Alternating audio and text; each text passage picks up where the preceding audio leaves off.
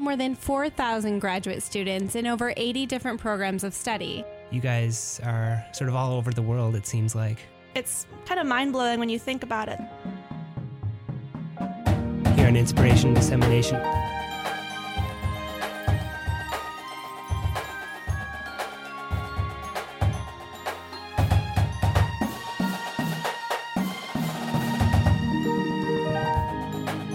There's actually photographs of this data set stretching over a much longer period of time.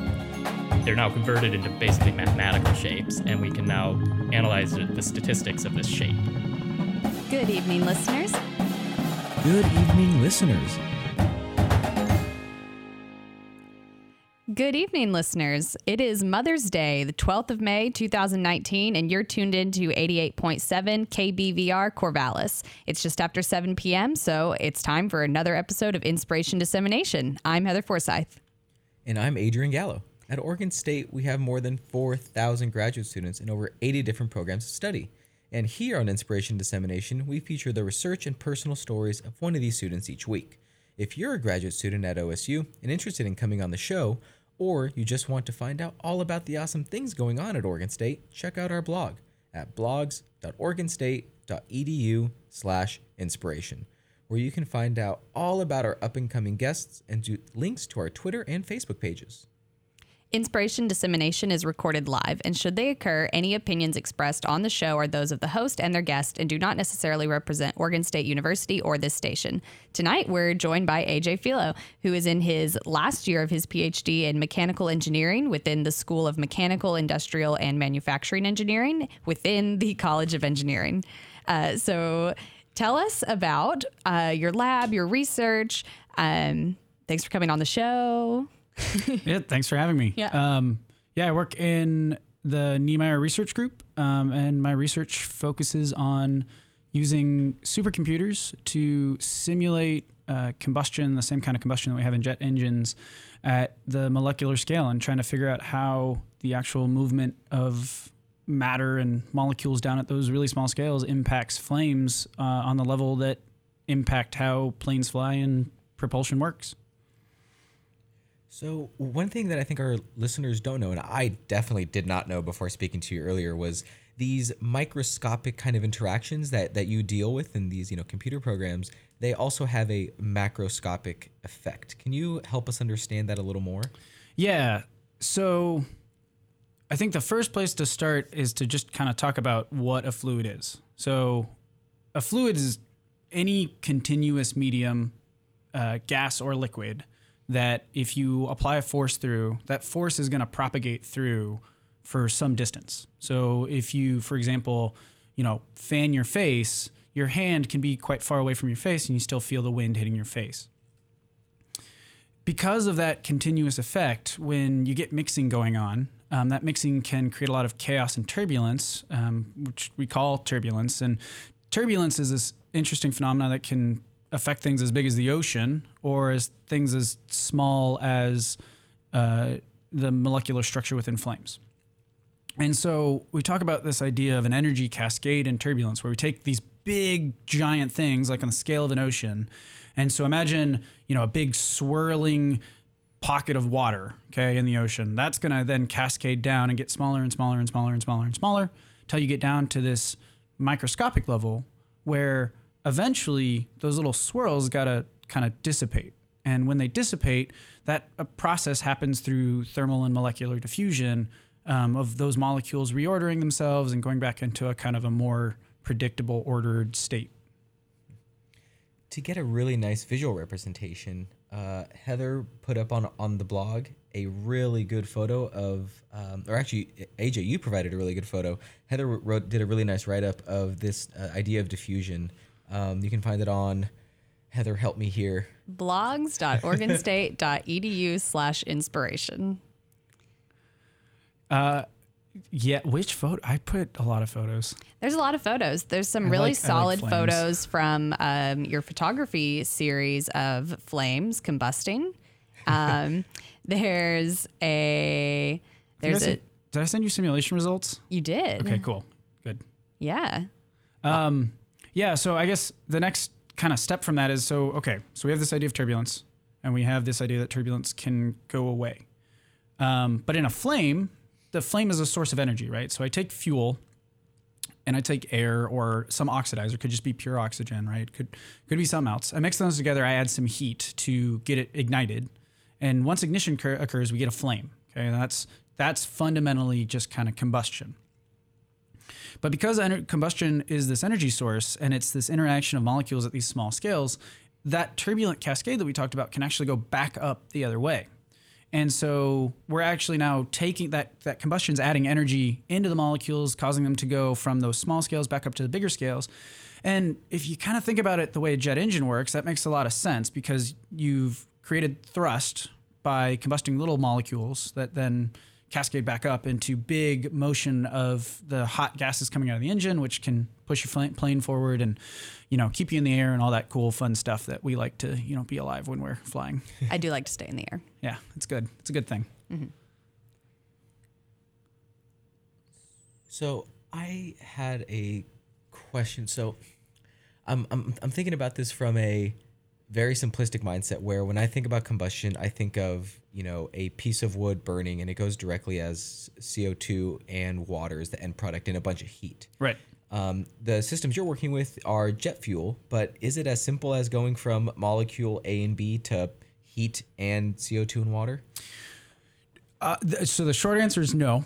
The long answer is it's really complicated and it's really interesting. So the chemistry side of things is, I use it, but I'm not doing a lot of work on that side. So someone else will take a fuel. So say let's start with something simple, say hydrogen.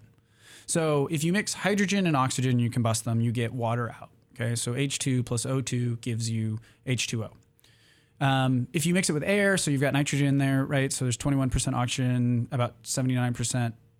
Yeah, that math is right. 79% nitrogen in the air. There's a little bit of other stuff. The nitrogen just kind of goes along for the ride most of the time.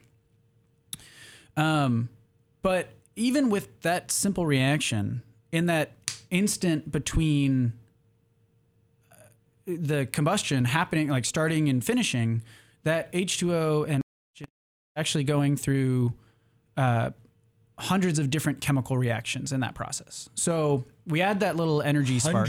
Hundreds of different chemical reactions. And there's, for hydrogen, which is, again, relatively simple, there's about a dozen different intermediate chemical radicals that form during that process. So the way to think about it is, all right, so say we have a match that lights that. That match has got some energy, and that's kind of like a little scalpel. That's going to come in and say that scalpel's near a little hydrogen molecule, a little oxygen molecule, where they're going to come together and it's going to say, well, you know what, I'm gonna split this at the most efficient place, and I'm going to take that, maybe that H2, I'm going to make 2H, and I'll have that O2. Well, then maybe an O2 is going to break up. Now I have a couple O2s, I got a couple oxygens, a couple hydrogens floating around. Those can form into things like OH, H2O2, HO2, all these other kind of radicals that aren't stable in normal circumstances, but because of the high energy state in a flame, they can be there and transfer energy between them. And then through a complex interaction of all these different radicals and all these different chemical reactions, ultimately we're going to get to a point where we get kind of termination of this process and end up with H2O, water. But going from A to B is actually, you got to go through most of the rest of the alphabet to get there. But all of that extra change happens so quickly that most people just don't interact with it. So jet fuel is not just hydrogen. That's right. There's lots and lots and lots of things. So I'm imagining there's I can't even conceptualize the number of reactions that are maybe happening in this. That's right. So jet fuel, really any realistic transportation fuel. So jet fuel, gasoline, diesel, avgas, which is what we use for propulsion or propeller powered planes. And then there's different variations of each of those. So there's different flavors of jet fuel. I shouldn't say flavors. Don't drink jet fuel. It's bad. But so, for example, jet fuel is really an aggregate of about over 100 other chemical species. And those are stable chemical species that exist in liquid form at room temperature. So we say jet fuel is a large hydrocarbon fuel or a fuel that is nominally liquid at room temperature, as opposed to something like natural gas or methane, which is nominally gas at room temperature. And so if we create a model of that combustion process, we call that a chemical mechanism. And that mechanism for something like jet fuel may have in the order of tens of thousands of intermediate chemical species and hundreds of thousands of intermediate chemical reactions. Now, that's accurate and detailed and is really good for certain types of studies, but for the stuff I do, that's way too big. Because I'm also interested in all the fluid mechanics that's going on at the same time and how that fluid mechanics and chemistry are coupling to actually produce a realistic flame. And so we use reduced models, reduced chemical mechanisms. Well, we'll take one of those detailed mechanisms and apply some kind of criteria that says, okay, we want to minimize error in some of these kind of macro scale things we can calculate. Those are things like the flame speed, which is, if you imagine like a tube of fuel and air and you light it on fire, how quickly would a flame propagate across that? It's the flame speed. Or maybe species or temperature profile through a flame when it's burning. And we'll say, okay, I want to make sure in my reduced model, error of that is about 5%. And so it'll go through and remove different species, remove different reactions until we can get as many out as possible and still keep within that error. And so the mechanisms I use, specifically right now, I'm looking at hydrogen. That's a 9-species chemical mechanism. What's called N-heptane, which is a 35-species chemical mechanism, and toluene, which is a 47-species chemical mechanism. And again, those are the chemicals that occur and exist in that brief instant between when combustion starts and when combustion ends. So the crazy thing is we actually know these individual species and the intermediate reactions and kind of what's happening in space and time. But for your work, you don't need to know every single little detailed minutia in particular of all these things because, well, let me back up. Why not just include that in your model? Isn't more data always better? So more, no, more data is not always better, in fact. Maybe this is just my field biasing this conversation. Well, so I'll run a simulation, for example, okay? And let's stick with hydrogen because that's the one, the most familiar, even just terminologically, right? We've all heard the term hydrogen, right? It's the second thing on the periodic table. So for my mechanism, which is 9 species, I run that through my flame, and the flame I'm modeling is relatively small. It's probably fitted on your pinky finger. Imagine roughly about that size, maybe even a little bit smaller if you've got big hands. Within that, a single data file for my simulation is about 11 gigabytes. And I need on the order of 60 to 100 data files to get a full statistical sample of that flame. So that is over 100 gigabytes right there. For N-heptane and toluene, I'm looking at terabytes of data. And if I'm doing more, some of the studies that I've done looking at diffusion specifically, we actually need to output the independent diffusion flux vectors, which are much larger because they're 3 components, because vectors have direction, right? And so instead of just having your magnitude, a single scalar value, now you have scalars in the X, Y, and Z component.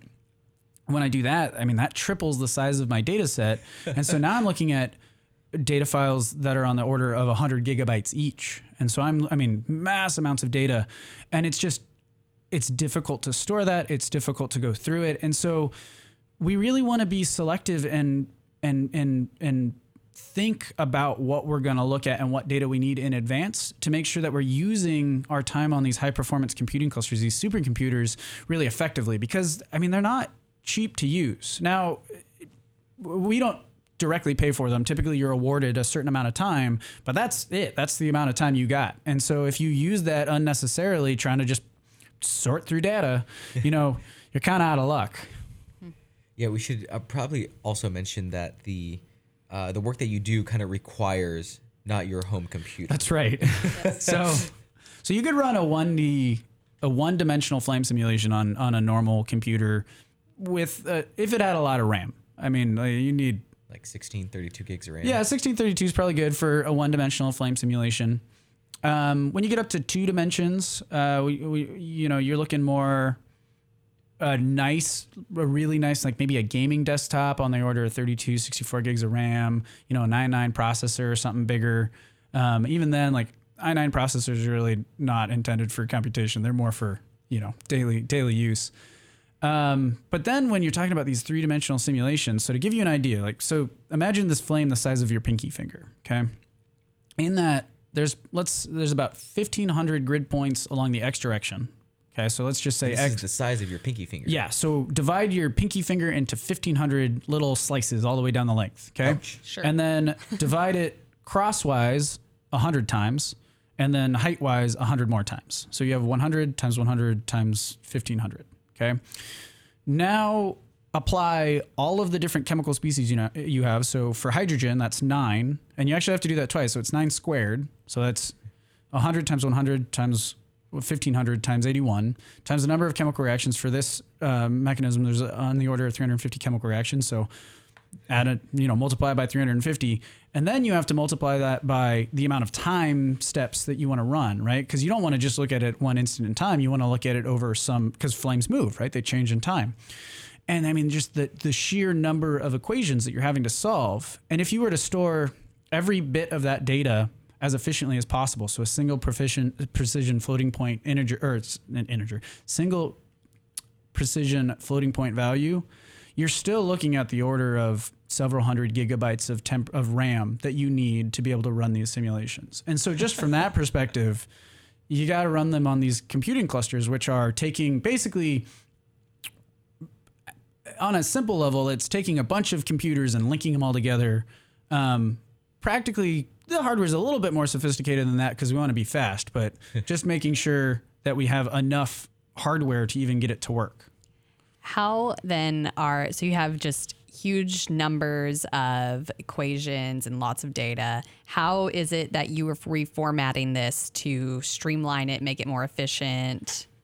Yeah, so that's actually the bulk of my research. So I'm a mechanical engineer, but you could also say I do a lot of applied math. I mean, really pretty fundamentally, most of my research is applied math. And the data management and the computation side is a really big challenge. So we're always wanting to make the computation more efficient, faster, and less memory intensive. And for some of the terms that we look at, some of these kind of mathematical descriptions of the physics, the memory is really, really big. And that diffusion is one of those terms where memory is a big part of it. And so I actually have worked and developed an algorithm that can parse through these systems. And the best way to think about it is like you go into the DMV, okay? Go to the DMV, takes forever because every time someone gets up to the front, they're missing a form, they don't have their ID, they didn't sign it correctly, and they have to get out of line, go and get it, come back, it takes forever. My algorithm tries to say, okay, everybody's got their forms done ahead of time, everybody's standing ready, their ID's out, they walk up to the front, they hand it over, get stamped, they're done, move on. Keeping the line as efficient as possible so that you don't have to get out of line, so you don't have to look for things elsewhere, just so that you can move through that data as quickly and efficiently as possible to save as much time and energy as you can. Nice. And that kind of, I'm going to say kind of a reductionist framework, which you may not like that term, but that kind of helps to make the computational side of things a lot more effective, uses less time, which in time is money. That's right. So then you can get a lot more of these kind of computations done. Yeah. So, I mean, I do what's called direct numerical simulation, which is as close to a virtual experiment as you can get. So we're really even then, we're doing one flame, and that one flame will run on a couple hundred computer cores or a couple thousand computing cores, depending on the size of the flame, for about a week at a time. Okay. Which is a lot of time. So imagine you walk in a room and there's, 2,000 MacBooks just lined up running constantly. I mean, boy, that would be silly. I kind of now want to try that. And so, I mean, it's still really expensive, but yeah, it's reduced it to a point that we can actually begin to look at these kind of first principle fundamental physics of diffusion in a way that we haven't previously been able to do. Cool. So how is it that you got involved in this research or interested in this research to begin with? That is a good question. So I got into this specific part of my research from my master's. So when I was in my master's, I was actually doing experimental combustion work. looking at the turbulent flame speeds of large hydrocarbon Bunsen flames. So the turbulent flame speeds of jet fuel flames on a really fancy Bunsen burner. I mean, there's photos on the blog of the Bunsen burner, at least the top part of it. And for reference, the flames in those photos, there are two. The blue flame is about 10 centimeters high, and the blue and yellow flame is about 1 meter high. Oh. It's a big flame. It is a big flame. That flame was really just for fun. Looks like it. Yeah. But those, so we use a UV camera, measure the flame speeds of those, and then using some clever visual processing, because you can't put anything in the flame to measure it. I mean, you could, but it wouldn't come out. Flames, flames are really hot. Yeah, anything you tried to measure, like a ruler, would burn the ruler. That's right. Or if you put thermocouple, pressure gauge. Yeah, flames are hard. Yeah, they're not great. Well, and even downstream, I mean, like the exhaust gas is hot for a long time. So say you want to measure the chemical species downstream, you have to figure out a way to chill that down so quickly that you actually freeze the molecular processes, because if you cool it too slowly, it's going to terminate in a different way and you're not going to get a good sample. And so we use visual methods to do that, because you can look at it and you can pull stuff out from the emissions from that. So in this case, ultraviolet emissions. And in all of that, we found some interesting results that kind of said, well, there's this thing called flame stretch, so imagine a flame's like a balloon and you blow it up. Well, if you have a blown up balloon, you can squeeze it, you can shape it, you can make balloon animals out of it. I mean, you can't make balloon animals out of flames, but you can shape it kind of in a similar way, and it causes that flame structure to stretch and thin.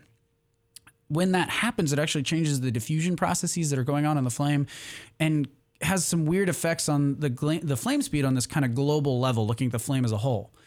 And experimentally, we just don't have the resources or the ability to look at the flame at that fine a level. And so the question was, well, if we want to look at diffusion, figure out what's going on, we need to go and look at this direct numerical simulation.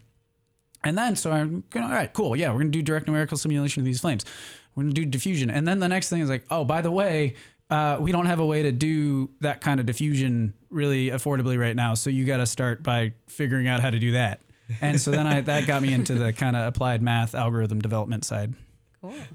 So this does make a lot of sense that you're in the applied math kind of track, because growing up, you kind of always wanted to do things with your hands. And one of the first examples is you kind of learning and loving magic. Tell us your experience about that. Yeah. So when I think I was probably about 7, my parents got me the Lance Burton magic kit for my birthday.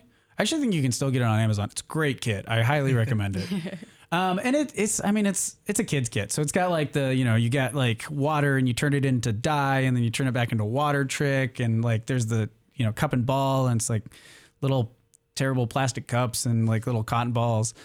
And I went through that whole kit and had a lot of fun with it. And then, we had a VHS recording, back before, DVR, when you would record on a VHS of a couple of the David Copperfield TV specials. And my favorite was the one where he disappears into the Bermuda Triangle and then comes back. And it's this big theatrical thing. And so I just always really loved magic. As I got older and my motor control got better, I got Mark Wilson's Complete Course in Magic for my birthday. Again, great book. Highly recommend if you ever want to get into magic, especially like cards and more kind of classic vaudevillian magic. And I really just kind of fell in love with it, so much so that when I started college at University of Missouri Columbia, I got a gig as a part-time magician and started doing it professionally. And it was, I'm looking forward to when I graduate and have more free time and can get back into doing that more. Yeah. So you used your experience as a performer still, though, as a engineer. Yeah, I mean, I think I'm very much a performer first. Yeah. I'm a magician with a love of science and engineering. Sure. But you didn't start as an engineer. You started off with your undergraduate major in Missouri as journalism. That's right. And I still do a lot of journalism, right? So like a lot of my YouTube show, A lot of the science writing I've done for other YouTube shows like SciShow and Reactions with PBS. And then, that's all kind of focused on science communication, science journalism, really trying to find a way to bring the two loves of my life together in a meaningful and like productive contribution to society. Let's say we have some listeners that want to find your YouTube channel or your website. Where should they go? Yeah, so you can find my YouTube channel at either youtube.com/liblabscience, that's LIBLAB science, or at www.liblabscience.com, or through the Corvallis Benton County Public Library site. If you search LibLab Science, the show was actually started in partnership with them, and their site is still up and running. And every episode actually has a little kit that you can do at home. When we released the episodes, we actually gave away kits for free at the library. Or fortunately, I guess we gave all those away. That was very successful. So there aren't any left as far as I'm aware. But the directions are available in the video description, so you can still do them at home. So you still kind of do some sense of journalism, but you didn't stay with journalism through your undergraduate degree. You kind of hopped around a little bit. I did. The journalism classes I got bored. They were not for me. And I went to graphic design. I was a theater tech major for a while. I was just a straight up visual arts major for a while. And then I switched to chemistry, which was the first kind of big switch away, because I just wanted to try something different. And I did like chemistry a lot, but again, I was kind of bored. I was actually sitting in my sophomore thermodynamics of chemistry class, and I was a bit of a class clown because I was bored.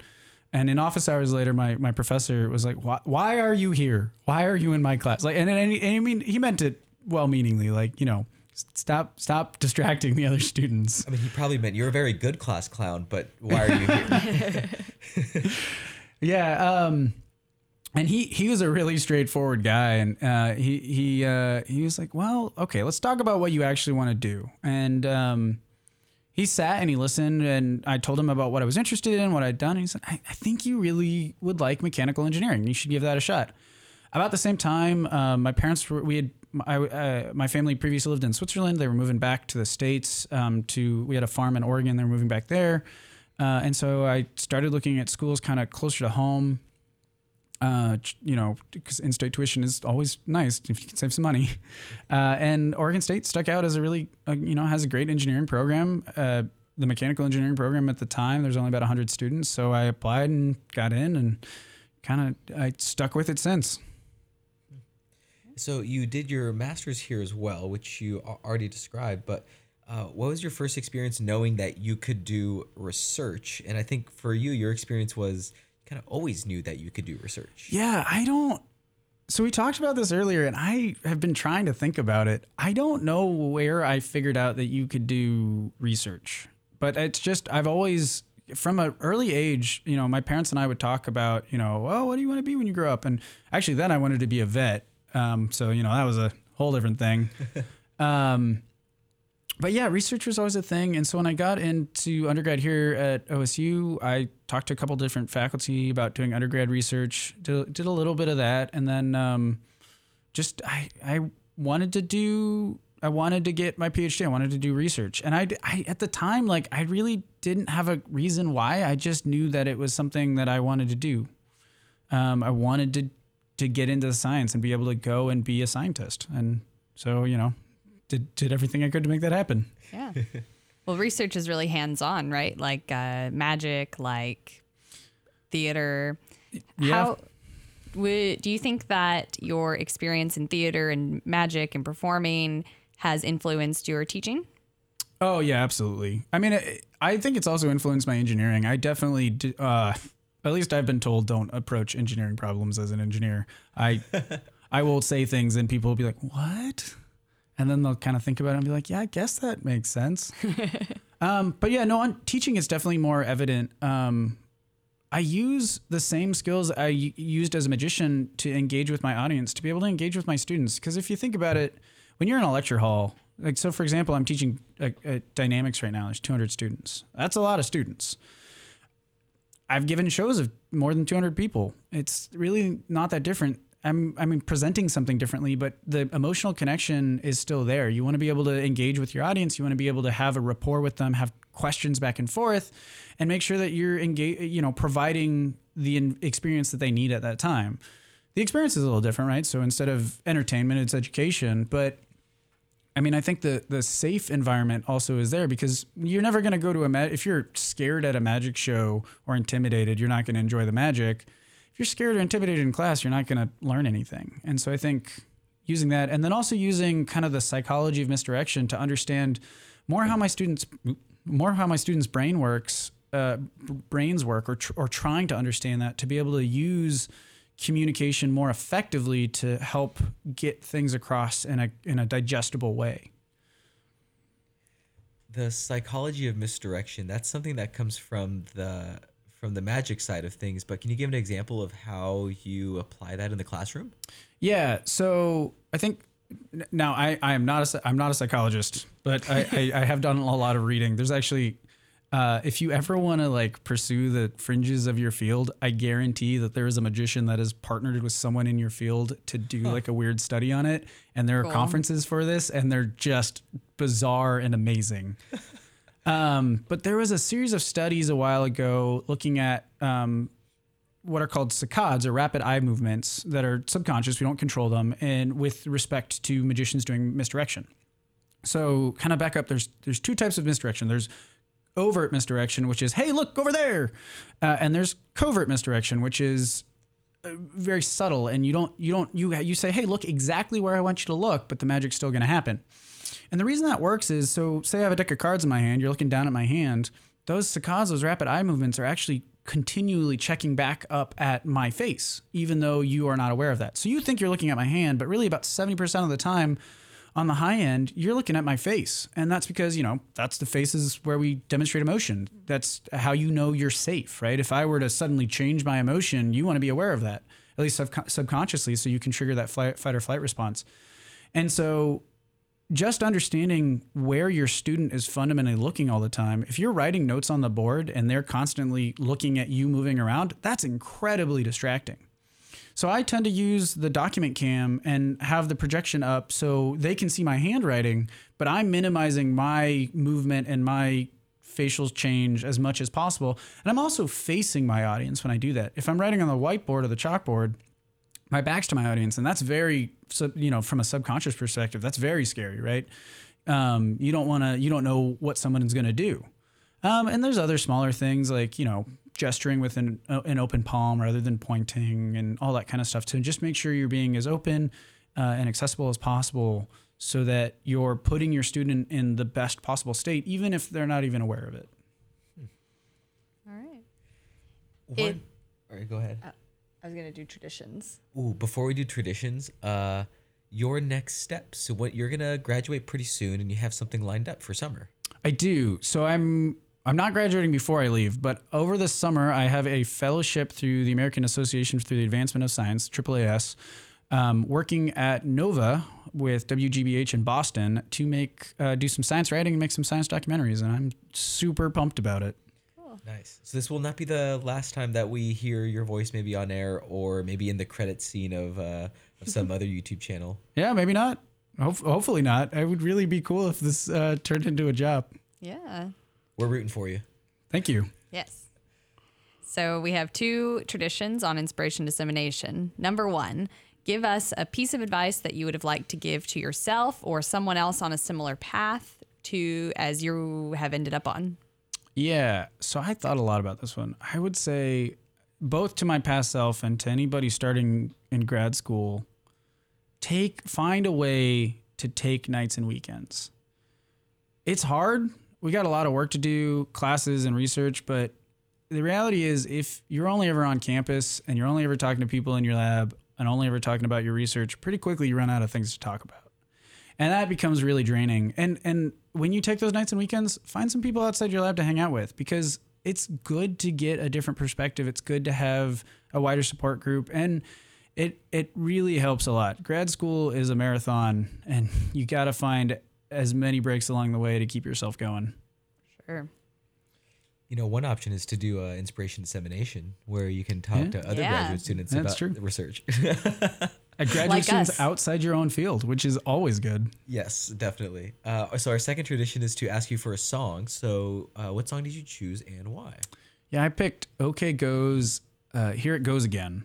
I flip-flopped on a lot of different songs, but I think it kind of it speaks to my experience in grad school a lot.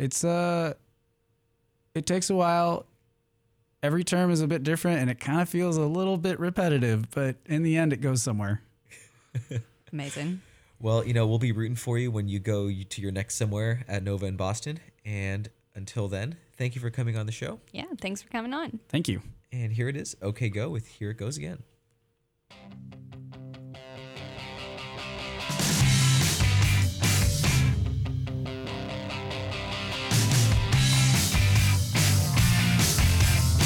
It could be time, but then again, I can't remember half an hour since I go to the boat. Though you close the second side is up for us, and you leave me with my jaw on the floor.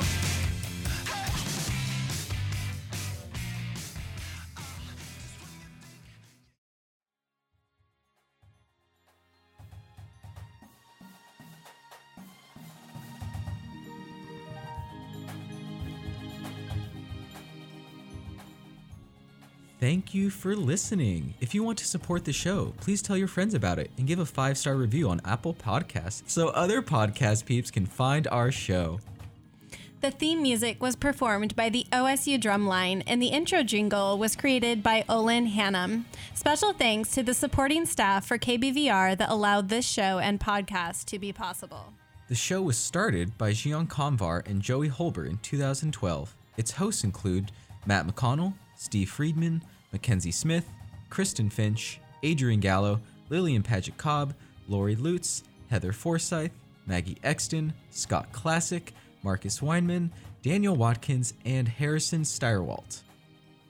To learn about other graduate students at Oregon State, or if you want to be part of the show, please visit our well-curated website at blogs.oregonstate.edu/inspiration. And finally, don't forget, you can follow us on Twitter at KBVRID and Facebook at Inspiration Dissemination. Thank you for listening, and stay curious, my friends.